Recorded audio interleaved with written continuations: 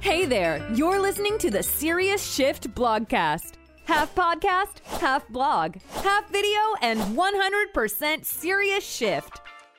3 times a week, Dennis comes to you with insights and attitudes to help you shift. Each Serious Shift Blogcast is all about helping you and your business become the best versions of yourself. Are you ready to become the best? Now your host, Dennis Moseley-Williams. Hi, it's Dennis, and welcome back once again to the Serious Shift Blogcast. Nice to be seen by you. Very important question for you this morning.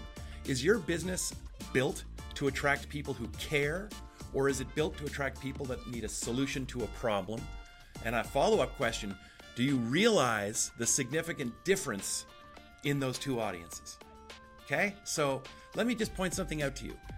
In anything you can think of, any subject you can think of, there's always a smaller group of people who are very, very passionate about it, that take their interest to the extreme, okay? The vast majority of people in any interest, the vast majority of people are just average people that are not, they use it, they like it, they do it, but they're not passionate about it. They don't identify as being that, right?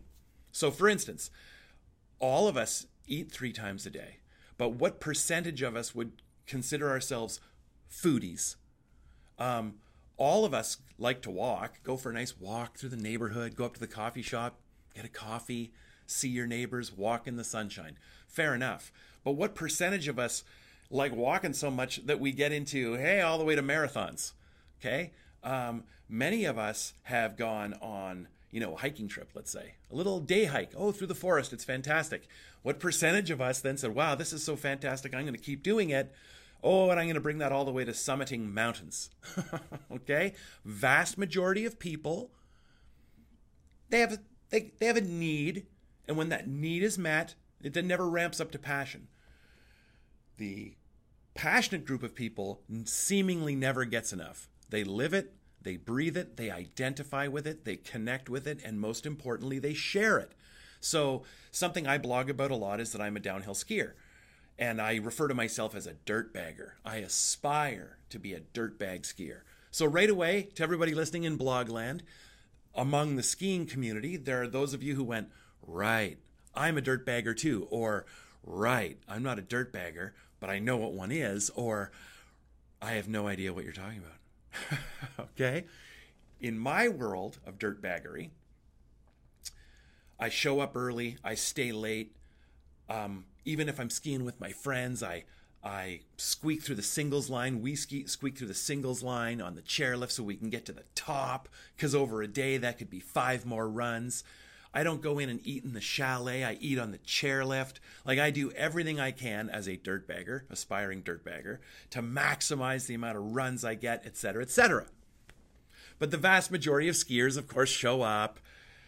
It can't be too cold. They show up a little, in the morning, but not first thing in the morning. And they get some good runs in. But if it's too cold, they'll go home. They have no reservations about going in for a coffee, and they end the day and leave early. They're average skiers, which is fine. Next part. But if you go online and you look for downhill skiers, every video you find is filmed by an extreme person. Jumps through the trees, through bumps, off cliffs, over houses, through powder up to their chest, whatever. Every single video is a human highlight reel. What does that tell you? Well, it tells you that only passionate people make videos. Of course, there's a few, family trip ski videos to be found on YouTube of a family from somewhere cruising a blue and whatever. There's a couple, but the vast majority, of videos are filmed by people who are passionate. Take the lesson. The lesson is people who are passionate talk about it. They engage with it and they share it. Okay? People looking for a solution don't. Okay? They're looking for convenience and cost. People who are outliers, are looking for something special, are looking for connection and identity. And they share it with other people like them. So if you're thinking, yeah, you're right, I don't really know. Remember my formula, niche, weird. Go to the last dial. What makes your particular clients weird? What's that interest, that concern, that worldview that you inform or fuel, feed? What is it? And if you're thinking, oh my goodness, Dennis, I don't have one. I don't have one. Wonderful. The first step is identifying it. Okay. To attract those people and have those kinds of people, you have to move first. You have to be the first one willing to make an emotional investment in your work. Okay? Tom and I are appealing to people on the fringe who want to run a really, really great business, who want to innovate around customer experience and design because they want to live a life less ordinary, the life they deserve. What unifies and binds all of my clients together is that a desire to be the best they can be and to literally suck the marrow right out of life. Those are the people that we appeal to. And that's very much in step with who we are as people. So, my friends, re-examine this business of yours. Are you appealing to the average everyday masses who are not looking for anything exciting? Or are you giving the people you want what they want? Something to embrace, engage, and share. As always, thank you so much. Lovely to be seen today. Have a wonderful day wherever you are. Take care. If you're looking to transform the way you and your business does, well, business, head over to SeriousShift.com and download our latest strategy guide, The 3 Megatrends.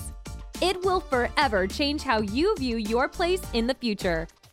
Thanks for listening, and make sure to give Dennis a review anywhere you listen to your podcasts. See you next time.